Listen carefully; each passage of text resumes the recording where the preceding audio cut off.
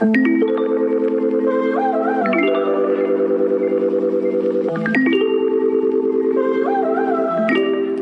back to Humans of Purpose, where we bring you weekly conversations with purpose-driven leaders.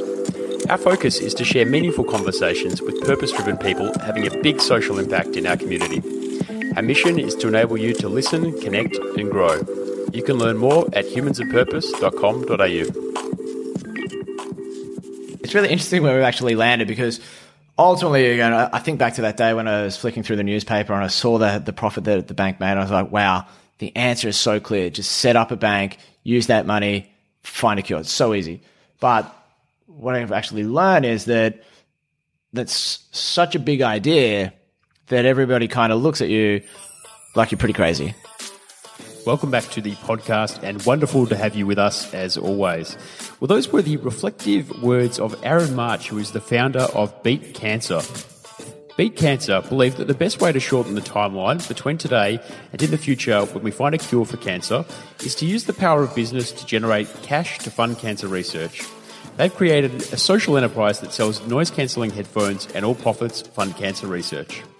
I recently got a chance to try out these headphones at Aaron's wonderful launch events, and I must say they're terrific quality. The sound was perfect. I couldn't hear anything of what was going on around me, which was troublesome at certain points, but generally awesome.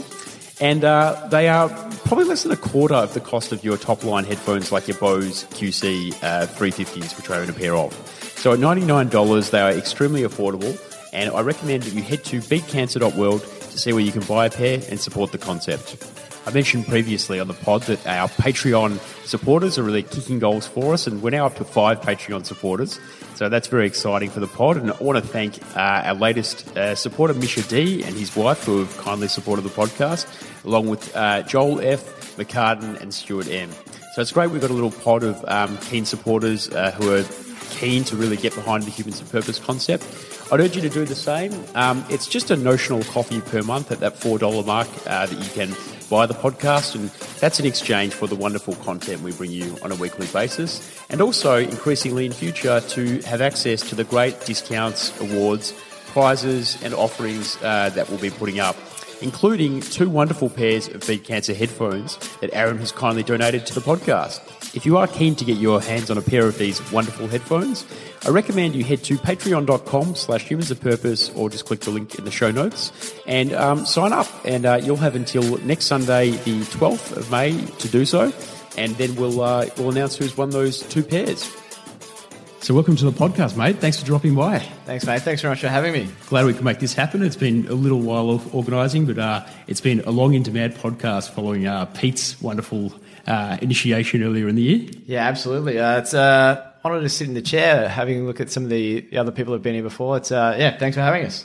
Well, you're a special person. You said a bit earlier you felt a bit like pale in comparison to some of the wonderful guests we've had, but you stand on your own 2 feet, and you're an incredibly impressive man, not just via Blue Rock, but today we're here to learn about some of the other great things you do, the Bank of Cancer Research, and what you're doing with all manner of equipment for your social enterprise is just incredible. Before we get into that, I'd love to hear a bit about your journey and how you arrived here today. Not via Uber, but your actual... Yeah, should have clarified. I got an Uber. Just came from the city. It is... I don't know if it's interesting or not, but I guess I'm here because when I was younger, I've always had this idea that, you do only get one crack at life, so you might as well do something that's kind of worth it, or something that's really got some purpose behind it. And I guess it really just stems from that kind of, thing that you want in your life, from something really quite early. Have you always thought about purpose and sort of been driven in that sense from a young age? It was more than about 24, 25, because that's probably when you start to... You kind of do have to sort of answer those questions about what you want to do when you're older. What do you stand for? Yeah. And so I kind of thought, well, you've only got one crack, so do something that's really going to be worth it. And so from there, I kind of thought, well, what's one of the biggest problems that the world faces? And I thought, well, 3 out of 10 people die from cancer. So why not have a crack about actually trying to find a cure for cancer. And so, amazing idea, right? But I love the ambition. yeah, so yeah, that was the idea. Aim big. But the question is, like, how do you actually go about doing it? And given me at the time, I was an accounting student, or sort of studying commerce, and so I didn't really know how much to add. But there's one thought that's always stuck with me, and if you break it down to a really simple sort of problem, is the only way that you're ever going to find a cure for cancer is through cancer research. Yep, that's right. And so the more that you fund research, the faster you're going to find a cure. Yep. So I guess for me, the actual question became pretty much just that. What can you do to increase the funding levels? Yep. To shorten the cancer timeline. So you're about sort of keeping it very simple in how you thought about cancer, and is that a model that's helped you, do you use a sort of simplifying model in other areas of your life? Because that's an interesting way to break it down into components and then really tackle the component that's the causal, key element maybe. Yeah, I think it's really important. And whenever I'm talking to sort of staff and clients at work, I really try to highlight, take something really complex and explain it in a way that's quite simple so it can be sort of digested. Yeah, so the question became sort of, what can you do or how can you change the model to create additional funding for cancer research? And then I was just kind of sitting at my table one day reading, it was probably the Herald Sun or the Age, and I saw one of those ads, the stories that pop up that CBA made a profit of $4.5 billion. And then I just had this thought, well, if they took that money and used it to fund cancer research, that level of increased funding can really have a huge impact on our ability to cure cancer within our lifetime. So from that thought, I've kind of got this obsession about using business profits to fund causes or cancer research. Yep. That's an interesting one. The amount of money that it would cost to cure cancer. How does one contemplate that as to break down such a paradigmatic problem into a dollar value? I know. It's an interesting thing, and the way I sort of think about it is this is another example when the world's taking on a huge problem, right? So think of when man went to the moon. So JFK stood up in Congress and in his famous speech and announced that we will go to the moon, right? And so he did that on the 25th of May in 1961. Then 8 years, 1 month and 25 days later, on the 20th of July, 1969, they did it, right? And so what they've shown is that problem existed over a timeline. And then what you can do retrospectively, you can go back and have a look, and the Apollo mission projects, the costing estimates came out at about $25.4 billion. So what you can see is that some of the greatest problems that people face exist on a timeline, and the greatest way to impact those timelines is through funding. Yep. And sustained funding towards solving a problem. Absolutely. Yeah. And so under that scenario, they were able to inspire the whole of America to fund the whole program through the tax system. And so when I look to cancer as a problem, I look for a different model to fund the research. And I think using business profits, especially around things that are commodities these days, almost like banking services are, that would just be a really powerful way to go about it. Yeah, and it sort of plays really well into the whole idea that young people and people generally are preferring to spend on products that have a social impact or services. Yeah, absolutely. Yeah. So was that kind of key to your thinking in why that might work as a market model? It is, essentially, because the way I kind of look at it, I use this horrific term called profit differentiation theory. Oh, God. Just stop. Sorry, mate. The door's over there. Sorry, mate. Sorry, listeners, about that. But what I talk about there is that if you've got two identical products, you can basically differentiate the two based on how the profits are used. Sure. Because when you think of when you buy a product, embedded in that choice, every time you buy something is who gets the profits from that product, Now you don't really think about it that often. It's just something that's in there and is part of the choice. Yeah, that's a really interesting point. And so what we aim to do with Beat Cancer and BCR and Purpose Generation and all the brands is to highlight that you can differentiate products based on how you use the profits. Is part of you obviously believe that is the case. Is part of it also for you learning and seeing whether that is the case, like instrumentally once you do it? Yeah, absolutely. Yeah, I think that the key element of will somebody choose one product over an alternative based on how the profits are used is that the products need to be identical in every single way. Yep. Except for that element. Yeah, right. So it can't be. So this is a common mistake in social enterprise is thinking, let's just make a product. It'll be cheaper and it'll, the profits will go to a good cause. So that means we can make it a worse product. Yeah, and people will accept that. Yeah, that's a fallacy. Yeah, I don't think it's right because people essentially buy something because they want it and they want it to fill a need, right? Yep. And so that's why they will buy it.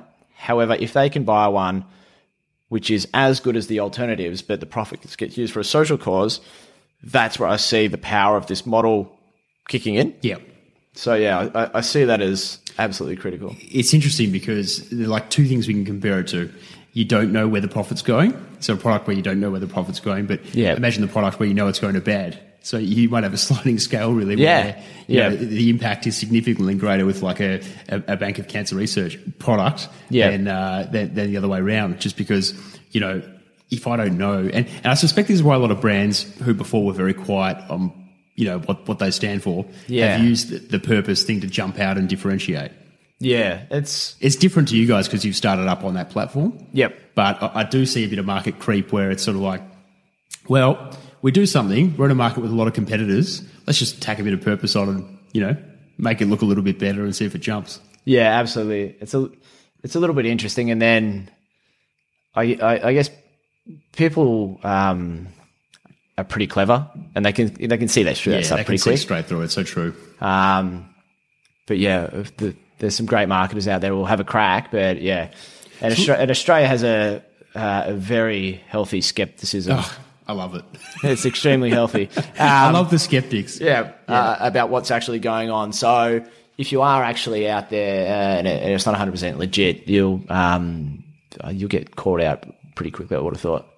So you've got to, I just want to understand the thinking in the process because you've got a suite of products now. Run me through what products you're actually selling and how they fit under the Bank of Cancer Research umbrella. Yeah, it's really interesting where we've actually landed because ultimately, again, I think back to that day when I was flicking through the newspaper and I saw the profit that the bank made. And I was like, wow, the answer is so clear. Just set up a bank, use that money, find a cure. It's so easy.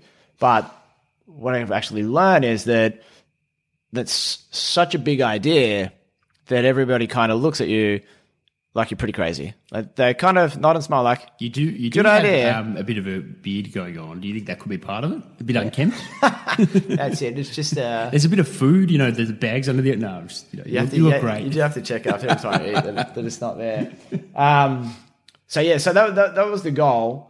But ultimately that idea, that still remains the goal.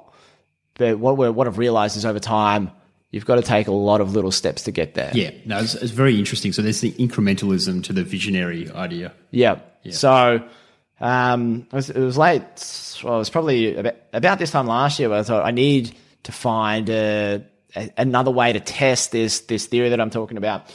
So I thought, what's a fun, cool product that we can test it on? And so I just thought, wow, headphones is awesome because, everyone loves them. They're good. They're fun.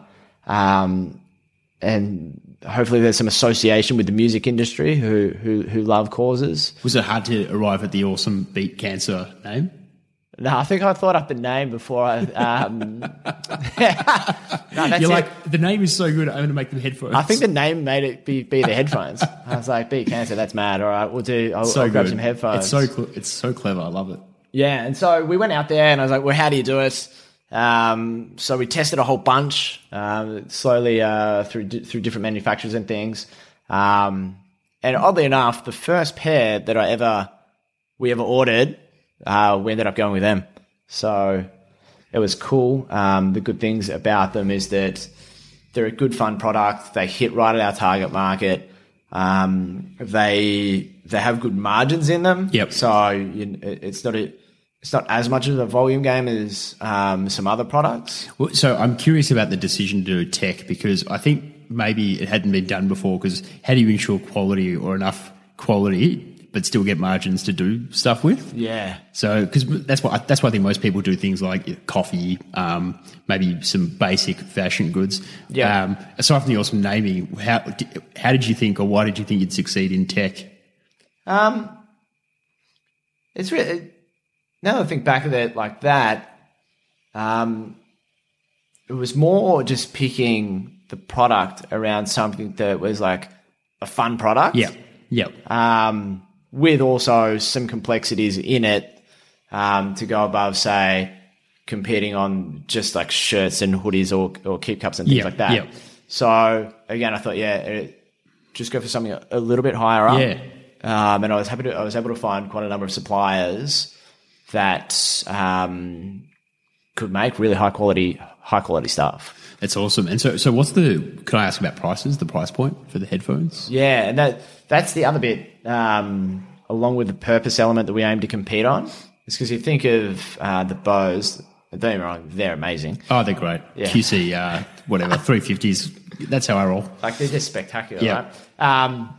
But I don't know what it is. I've been to the airport quite a few times, and I'm standing there, and I want to buy them, and I want to buy them, and I want to buy them, but I just never did. Right? And I never do. And I still go there and put them on. I'm like, oh, gee, that's magical.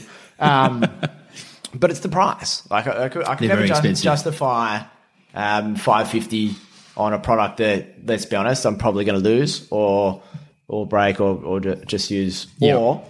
Or I go the other way. It's too good to use. Yeah. Yeah. So, I've got That's the worst buying a product. I made the mistake of buying a really nice watch recently. Yeah. And then I got a Fitbit. And I'm like, what the hell am I doing? I mean, I bought this classy watch for special occasions. Turns out when you work in a not-for-profit and run a podcast, you don't have to wear a really nice antique watch very often. So, yeah.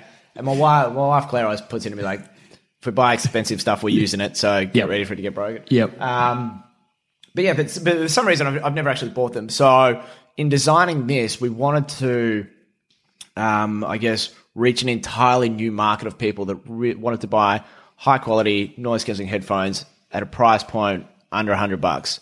So yeah, that's it. We're selling it. They're on sale for $99. And it's an interesting price point, I think, because it's sort of around commitment and donation. I think that just under $100 mark is a really effective price mechanism. Yep, absolutely. So I think it just, in the blue ocean theories about creating new markets or extending market barriers. I really do think it makes a bit of a gap, because at the time when we started it, there weren't good quality headphones at that price point. And so there we've extended it, the market, to create a product that really suits that market, differentiate both on price and then purpose as well. Yep. So, yeah. No, it's a great answer. One thing that I thought was pretty funny that you told me someone asked you recently is, what are you going to do when you solve cancer? Do you go out of business or? Yeah, it's funny, like, because people, you get some comments around how it all works, and they said, "Oh, so you just fund cancer research, do you?" I love that. Yeah, and I was like, oh, it's like, I know there's lots of good causes out there, but I thought that was all right. So then it's, I thought, well, how can we expand this and expand the model? Because I know we said we were going to talk about economic models and things. Oh, please. I can't wait. But basically, the type of business I run, I call it a purpose entity. Yeah. Right? Because everybody's got definitions for their social enterprises and how they are, but none of them seem to sit with mine. So I created, it's just a purpose entity. All it is a business that makes a profit to fund causes. Yep. Right. And so under that model, there's two barriers or limitations to, effectively, if we're talking about beat cancer. Yep. one limitation is the cause, and the second limitation is that you only sell headphones. Yep. So there's two ways to expand it. You can fund more causes, or you can add more products. Yep. So effectively, the best thing about the purpose entity model, it's just a very simple formula. A company that generates a profit to fund a cause. And so will a big barometer of success, or the only success point that matters, is are you making sufficient profit that is going into the causes that you've nominated? Yeah, absolutely. Absolutely. That's it. And so if you think from a Beat Cancer point of view, our cause is cancer and our business is selling headphones. And that's what we operate. Yep. Same model. If it does become a bank, you're funding cancer research, and your business is running a bank to generate the cash flows to fund the research. So it's a very, very sort of simple model. Do you see us living in a world someday where there are just all kinds of businesses that exist that, you know, are segmented based on what you care about socially? So absolutely. Yeah. And this is just an interesting thing to talk about, right? So people go, oh, so who are your competitors? And I was like, well, because some people seem to, it's bizarre, seem to think that other cancer charities would be a competitor or other cancer research facilities. I was like, no. They're your teammates. They're the ones on it with you to help you achieve your goal. Because all of the two brands that I've got, the mission statement or the purpose statement is super clear. It's cure cancer. Yep. For this one, it's probably beat cancer. Yep. But, you know, that's it. And so if anybody is taking actions to help you achieve your goal, you see them as being on your team. And so the interesting discussion point is, what if you've got a social enterprise that sells noise-cancelling headphones to fund another cause? Yeah. So the crowding out effects is sort of, I mean, so maybe a way to reframe that is we have hundreds of cancer research charities in Australia at the moment. Yeah. Are you, by being in the market, displacing, are you substituting, you know, in people paying you instead of donating to those cancer? I think the answer is no, because there's clearly different types of people and markets. So what you're doing, I don't think you're taking from the same bucket, so to speak. I think you're identifying a new market social conscience and then, you know, helping realise that through products and then actually adding more water into the same bucket. Yeah. Is that how you would see it? Absolutely. How I see this business, it's effectively a funding mechanism for a charity. So, and we aim to partner with all of the major cancer research facilities around Australia and hopefully one day the world, just as a way of providing them cash. Have you thought about how you might decide which ones you give to and how much, or whether, I mean, even right now, do you just give to one, or what's your kind of position right now? Yeah, it comes down to these, you know, who's going to help us achieve that mission or the purpose that we set. So it's like everything. You want the best return for your, well, in this case, it'll be sort of a philanthropic investment, right? Yep. And so it's just going to be a matter of working through various characteristics of those research centres to see who's actually developing the best cancer treatments. Yep. And so I'm still not sure where I sit with this, whereas do I want to see fund, or over time, is it better to fund a research house which spends most of their money on research and less on admin, because this is a topic that gets talked about a lot. Yeah. Or is it better to look at on a results basis, who has actually produced the most drugs that have had impact over a time period, and then fund them? Yeah, well, there's a few biases that play into that, or myths. Yeah. One would be just around, I think, admin costs are not sort of seen anymore as a credible indicator of how lean or efficient a charity is. And the reason being is that if you incur more admin costs and you're providing great margins and you're doing good amount of good, then you're probably putting more money into innovation, which is a good use of admin expenditure. Yep. Like if you're somebody who wants to fund a really, really lean not-for-profit, you can do that. Yep. But they've probably got almost no innovation and nothing going into growing the business. Yeah. So, yeah, I think it's very hard to look at that. The other thing that you mentioned, what was the other part? So was it spending on people who do most of their time researching versus proven track record? Well, one bias that's in that is if you're backing winners, people are already backing those winners because they're winners. So if you're just jumping on board, are you having a kind of good impact pound for pound, or are you just really laying money on top of all those investors who have already backed them to success? Because success sort of, maybe at the time you see it, it's already attracted significant funding. Yeah. Whereas you also may not have time to go out in the field and see who's doing really cutting edge research who isn't yet funded, because that's a philanthropy market in itself. Yeah. So it'd be interesting to see which way you go. And I think ultimately, I'll take an approach similar to how we run a lot of the businesses that we work with. For that, I'd say that's probably an area like picking someone to give the money to. I've probably got limited expertise. Yep. I might have some things that I think are good. Yep. So I think the best thing to do would just be establish some type of advisory board of experts. Yep.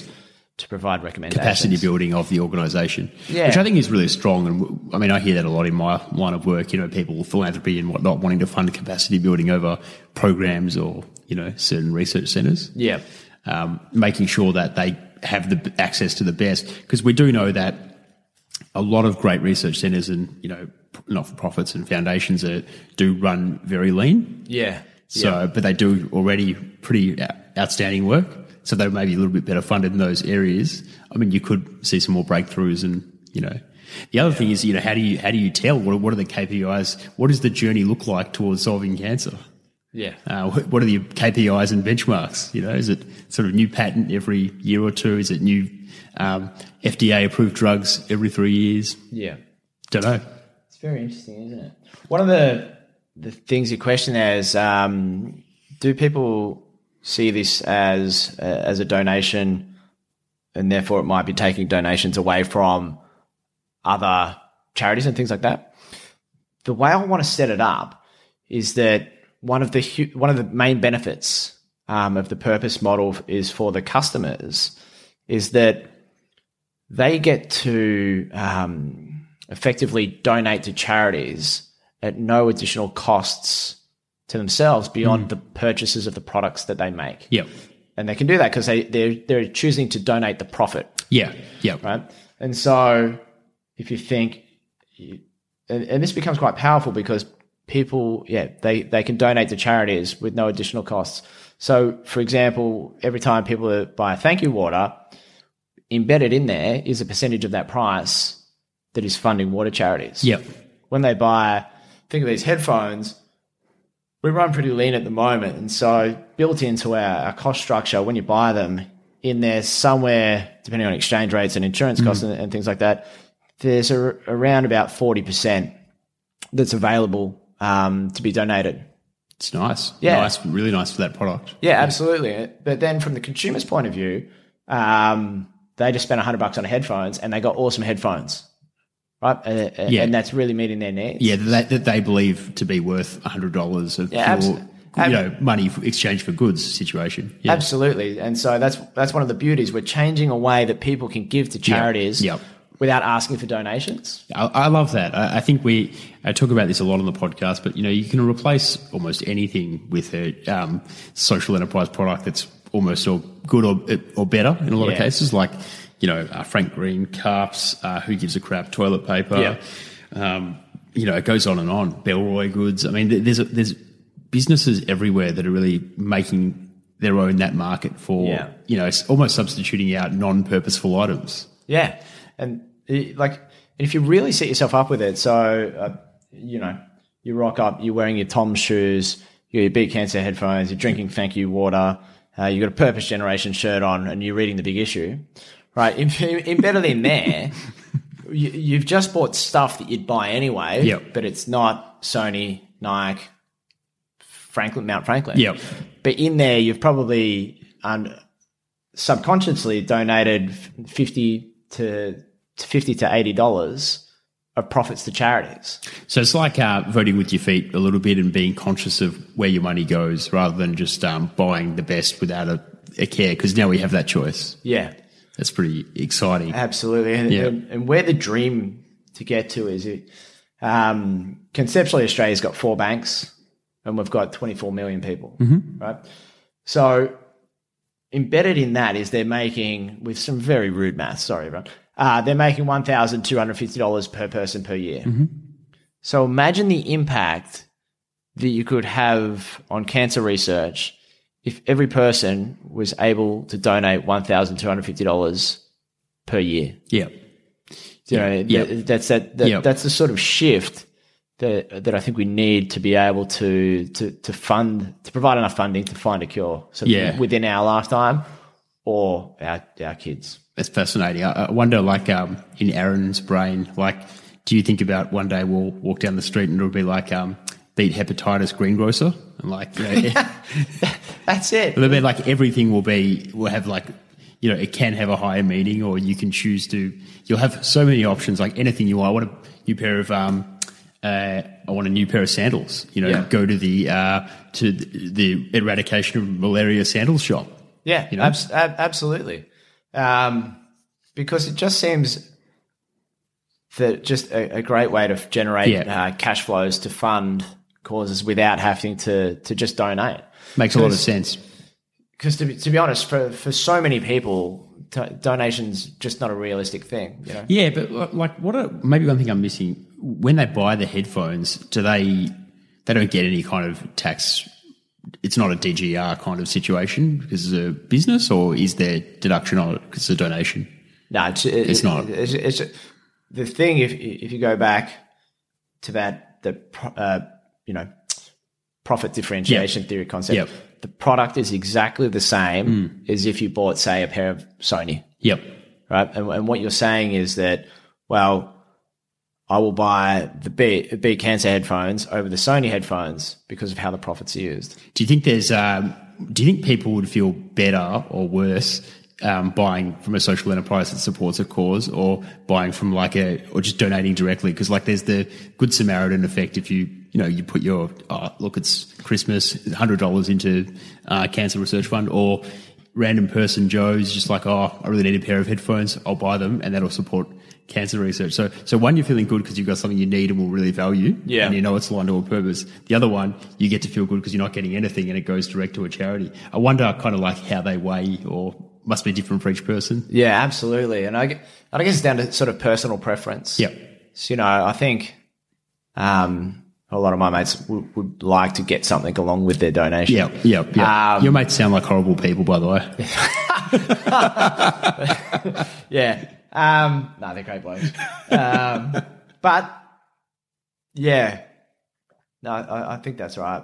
So, but what I really want to do in here, and the test will be if this product works, there'll be people who buy it who don't know that the profits get given away. Very interesting. Do you know? I think it's that good a product that they're buying it for the product alone. Yeah.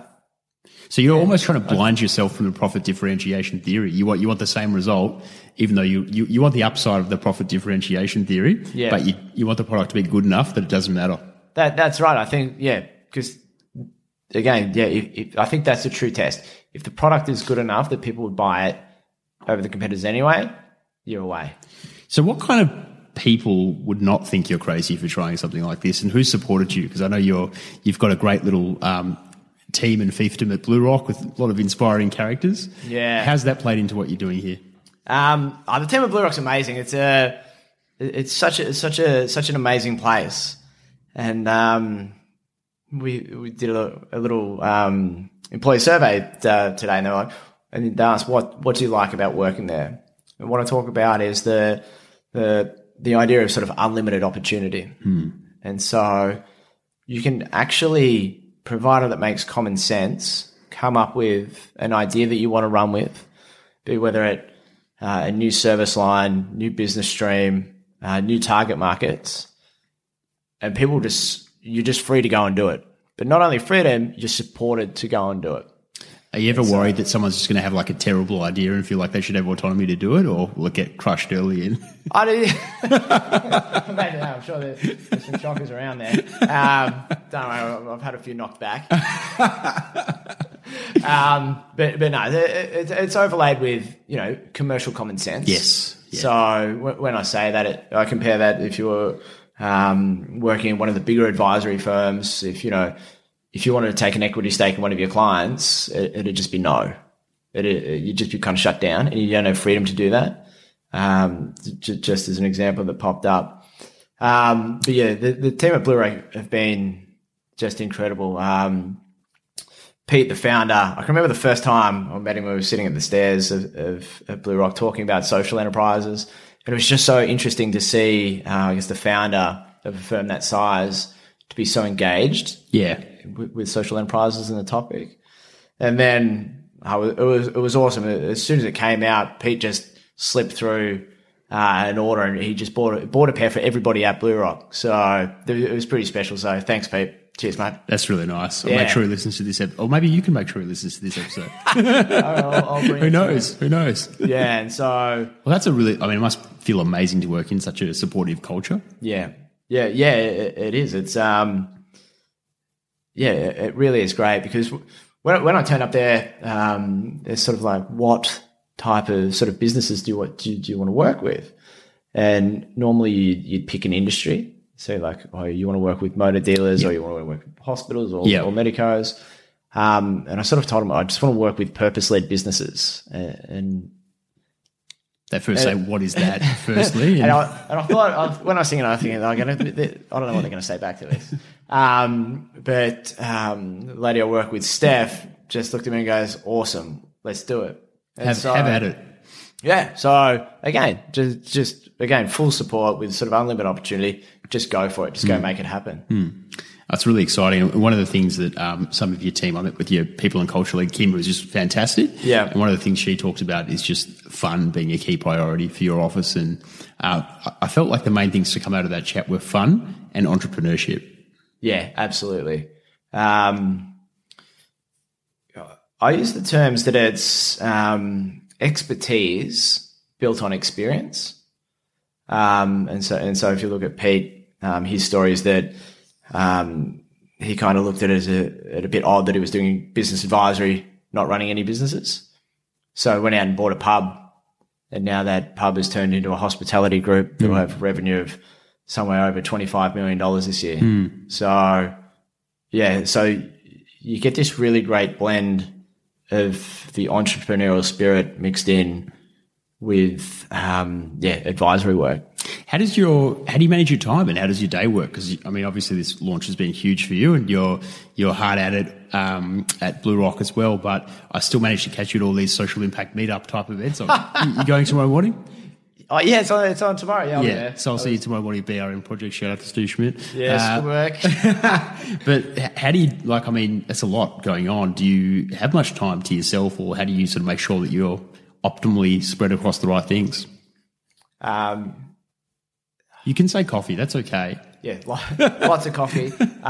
You have to be pretty organised, which I'm not. So I use a lot of tools to help me. I've seen you write very short response emails that seem to be like they're almost in code because they're so short. Yeah, it's like 3 words. Sorry to anyone who thinks that's really rude. I love them. I love them. I think it's great time saving. But yeah, this year, I don't know, my mates goes on about the 5 a.m. club. Have you heard that? We just get up at 5. Is that the Robin Sharma thing, or? Yeah. So you just wake up at 5 a.m. Is that it? Yeah, that's as far as I looked it into. Yeah, but, I just got to the cover. Yeah, I was like, oh, that's a bit much. But yeah, this year I started doing that. But you get up, I get up at 5:30, generally go to gym and get all that stuff out the way. Nice. So then I'm back home, 6:30, ready to go. And then, just go for it. But what time do you crash? And do you crash like a baby? You're like, oh. Yeah, 10 o'clock. 10 o'clock, 9:30. Pretty bad. Horrific at falling asleep on Netflix. Yeah, I'm a chronic sinner in that department. Everyone's like, oh, you shouldn't have a TV in your room. You just make sure there's tea, scented candles and a book. By the end of the day, I cannot, the last thing my eyes want to strain on is a book. I love reading, but I'm not a kind of Zen master warrior of winding down. Yeah. But yeah, with a lot of this stuff, it was really interesting. One time I just met this guy randomly, and he told me, he goes, if ever you're feeling pressure to get something done, that just take the time for it to be finished element out. Take the timeline off, and you won't be under that pressure to get it done, and you'll be able to. You're still working on it, and so that kind of helps. That's an interesting hack. Yeah, so because otherwise you can really get yourself super stressed. If this is not done by then, it's not done. But you just set yourself longer timelines. Do you allow yourself sort of like, do you have set times during the day that are reserved for Bank of Cancer and Beat Cancer versus Blue Rock? Or are you happy to just sort of, you do what needs to be done when is best for you? Or Blue Rock's, what is that? It's very flexible. There's still lots of hard, fun work. So that's probably 8 till 6:30. And then this stuff, you just come home and, instead of watching House of Cards at night, you just spend an hour. The last season's not worth it anyway.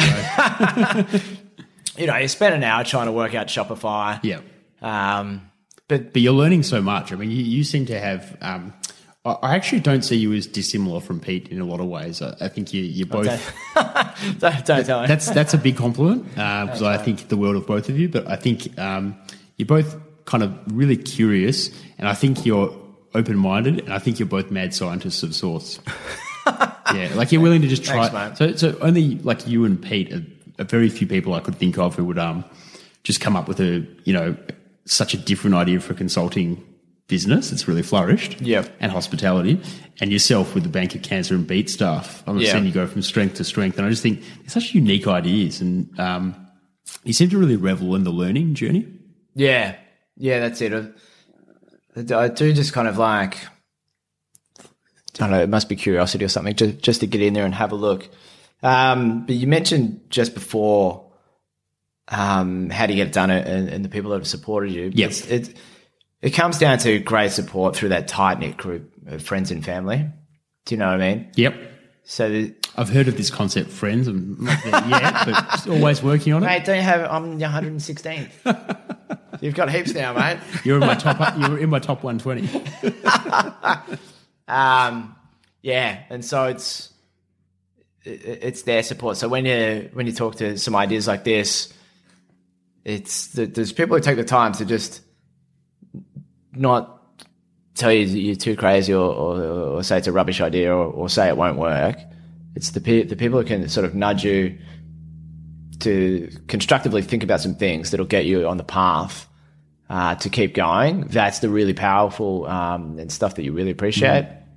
So, has your wife been in all this? What kind of role has she played in the sort of the cancer bank and the headphones and sort of your mix and Yeah, I know for myself it's been super important to have my wife's support. Yeah. Otherwise I wouldn't be able to do any of the stuff I've done. Yeah, absolutely. It's super important because for me, Claire's brilliant and I can just ask her stuff and she's probably smarter than me, gives me better answers or sets me on a better path than if she wasn't around, if I didn't get the chance to ask her. And so that's sort of really valuable and, you have trust and that you just value what the advice they give you. Oh, I reckon my wife's a much better entrepreneur than I've ever been, and she's never done entrepreneurship or businesses. She's a cardiologist, but her knack for kind of, just ideas and what will work and what won't work. Yeah, you really guided me well in the journey. And she's very gentle. She never says anything's really shit idea or really bad. You probably get that enough at work. So Aaron, that'll never work. She's like, no, I wouldn't do that. And then she'll just be like, oh, maybe I wouldn't do that one. So then you kind of know that the best is, maybe hold off on that one just to make sure that this one works out. That's it. Yeah. What did she say? Because we were talking before, and you mentioned. Don't go too much on about the economic stuff. You can talk a bit. We're 42 minutes in. Now's a good time. All the people who don't really like the podcast are gone, so just the real loyalists. Nobody's left. It's just me and you left now. Listening back. You basically turn it off and just keep talking. What was I going to say? So I go down this path. I'm like, oh, Claire, it's a huge day. We're going to take steps towards a more creative capitalism that's going to better align market forces, to better align market forces with people's needs and wants. And she looks at me like, no, don't go with that. I was like, what? That's amazing. I was like, come on, Claire. That's amazing. I was like, you got to go big. And she's like, no. Go small. Yeah, Louise is always like, to be honest, Mike, I think the podcast is great, but I'm just not sure about anything else you're doing. I'm just like, look out, reality check. Wow. Yeah, she's okay. It's more she's the rest. brutal. She's brutal, but the thing is, you can't buy that kind of honesty. The honesty from the ones that you love and love you, it's it'll reveal so much. But people, everyone else, oh, it's great what you're doing. It's great, but sometimes you need that brutal, honest feedback to sort of, tether your direction. Yeah, absolutely. I wanted to ask you a bit about, obviously you've got great mentors and people around you at Blue Rock. Are there people sort of outside that you particularly look up to or inspire you in the work that you do? I kind of sort of go big on that kind of stuff. We're really huge fans of Warren Buffett and Bill Gates and what they do and just how they go about it. I've read all the old school Warren Buffett books. Hagwood's Warren Buffett. I love him. I'm a huge fanboy. Yeah. I just can't get enough. I'm just like, this is great. You seen the HBO documentary? Yeah. So good. It's brilliant. So good. Eats Maccas every day. Yep. Coke tap installed in his house. Incredible. I love the, if you've ever got a spare 5 or 6 hours, jump on YouTube and they play the Berkshire Hathaway annual company meetings. And they've got them going back. And it's 5 or 6 hours each year. And they go back from now all the way back to the mid-90s. Yeah, and it's him and his mate, Charlie Munger, just sitting there.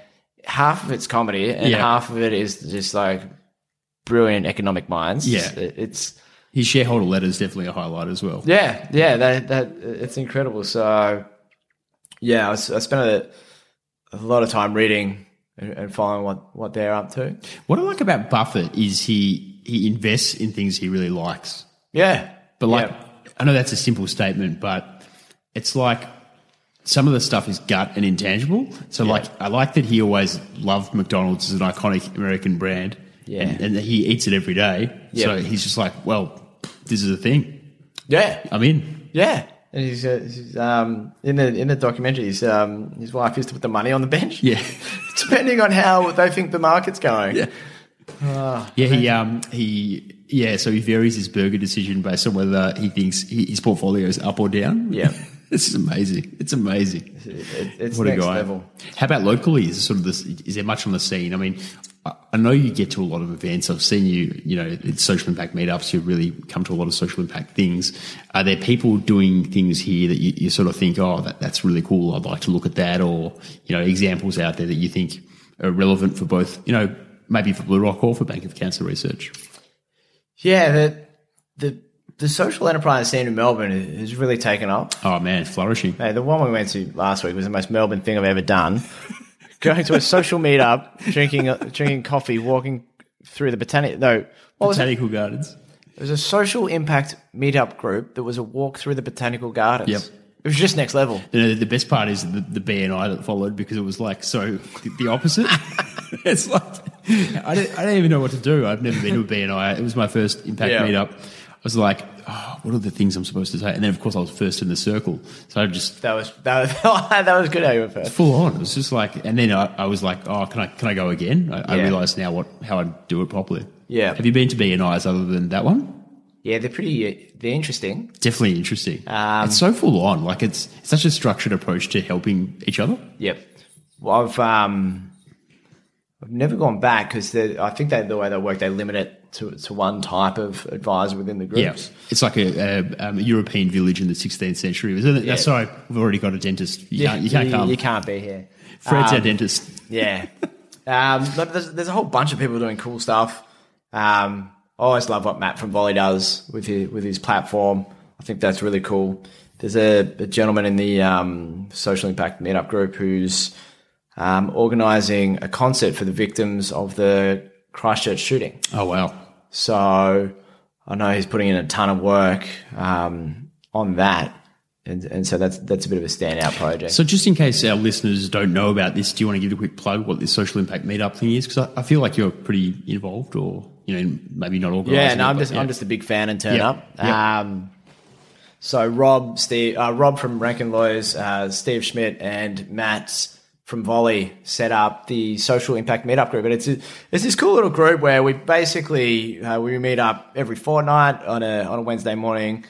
We met up as social impact businesses, but then to also talk about how we can intersect profit with our social impact businesses. Yes. And so it's almost about looking about how we can do business with other social enterprises or purpose-led businesses that are around. So it's got this cool flavor of social enterprise driving business with each other, because, there's nothing wrong with having purpose and profit. Yeah, well, one needs the other, right? I mean, you're going to run out of purpose if you've got no profit. That's absolutely so. Put that on a pair of headphones. Bang. that could be the second version. T-shirt. We wheel that out. Yeah, so it's good. It's a good little group. I mean, I've been enjoying it. And it's every second Wednesday, isn't it, in the morning? There's a Slack group and a LinkedIn group. So yep. I think Matt Boyd is the one to contact about that. And if anyone is listening and is keen, just hit me up at hello@purposeful.com.au and I'll forward it on to Matt. Do talk to me about what people can do to support what you're doing and where they can find your wonderful products and to learn more about all the things you're up to at Pancake Cancer Research. If you want to get a pair of the Beat Cancer headphones, they're for sale on our website, which is beatcancer.world. And there's a bunch of other products up there too. How can people connect with you and learn more about just the you side of things? Do you want to give out an email, or are you best on LinkedIn, or how to catch you best? There's heaps of ways to get me. Go to LinkedIn, Aaron March, I'm up there. Or just go straight to the Blue Rock website, just punch in the search directory, Aaron March, and all my details will pop up there. One of the best websites you'll see. Yeah, it is. It's unreal. If you haven't been, it's worth just going to check it out. Awesome. Well, mate, thank you so much for coming in. You were just merched up more than any guest we've ever had, so that was special in itself. Thanks, mate. And looking forward to seeing you tomorrow morning and next week. Awesome, mate. Looking forward to it. A week of Aaron.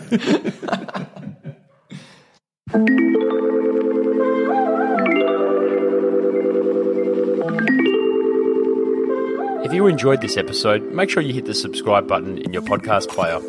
Why not share the podcast with a friend? You could also leave us a 5-star review in your podcast player. You may also want to join us for one of our regular live podcasts or to become a show sponsor.